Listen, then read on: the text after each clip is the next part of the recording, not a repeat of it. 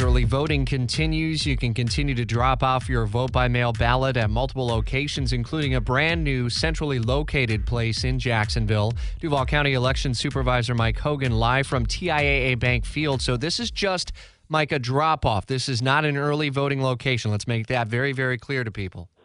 Yes, that's right. This is to drop your mail ballot off and drive right on through. Is it designed to be a little bit faster than some of the other locations?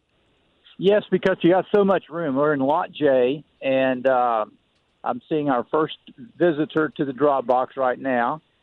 And, yes, it's very quick. It should be moving almost – probably won't even get to a good stop and be able to place it in the box. Got it. Overall, I saw 13,047 ballots cast on Sunday. It was the softest day, but overall, more than 145,000 in-person ballots cast so far. How well ahead of 2016 is that?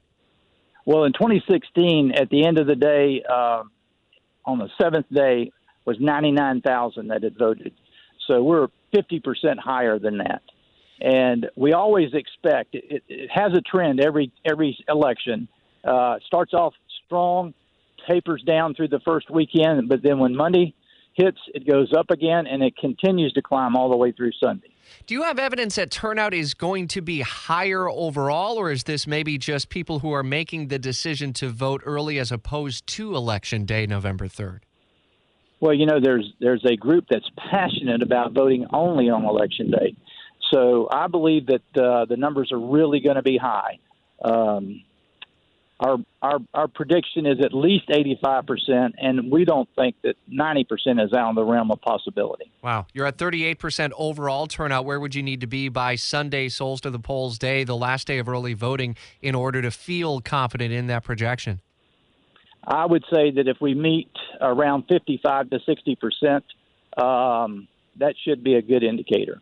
All right, we'll see where we're at by the time we get into the end of this week. If you have any questions about the early voting process, just head to your local county supervisor of elections page. We continuously are updating the early voting turnout story each day throughout the week in our blog at WOKV.com, and an entire election guide there full of stories and other content for you as you head out the door and get the early voting done.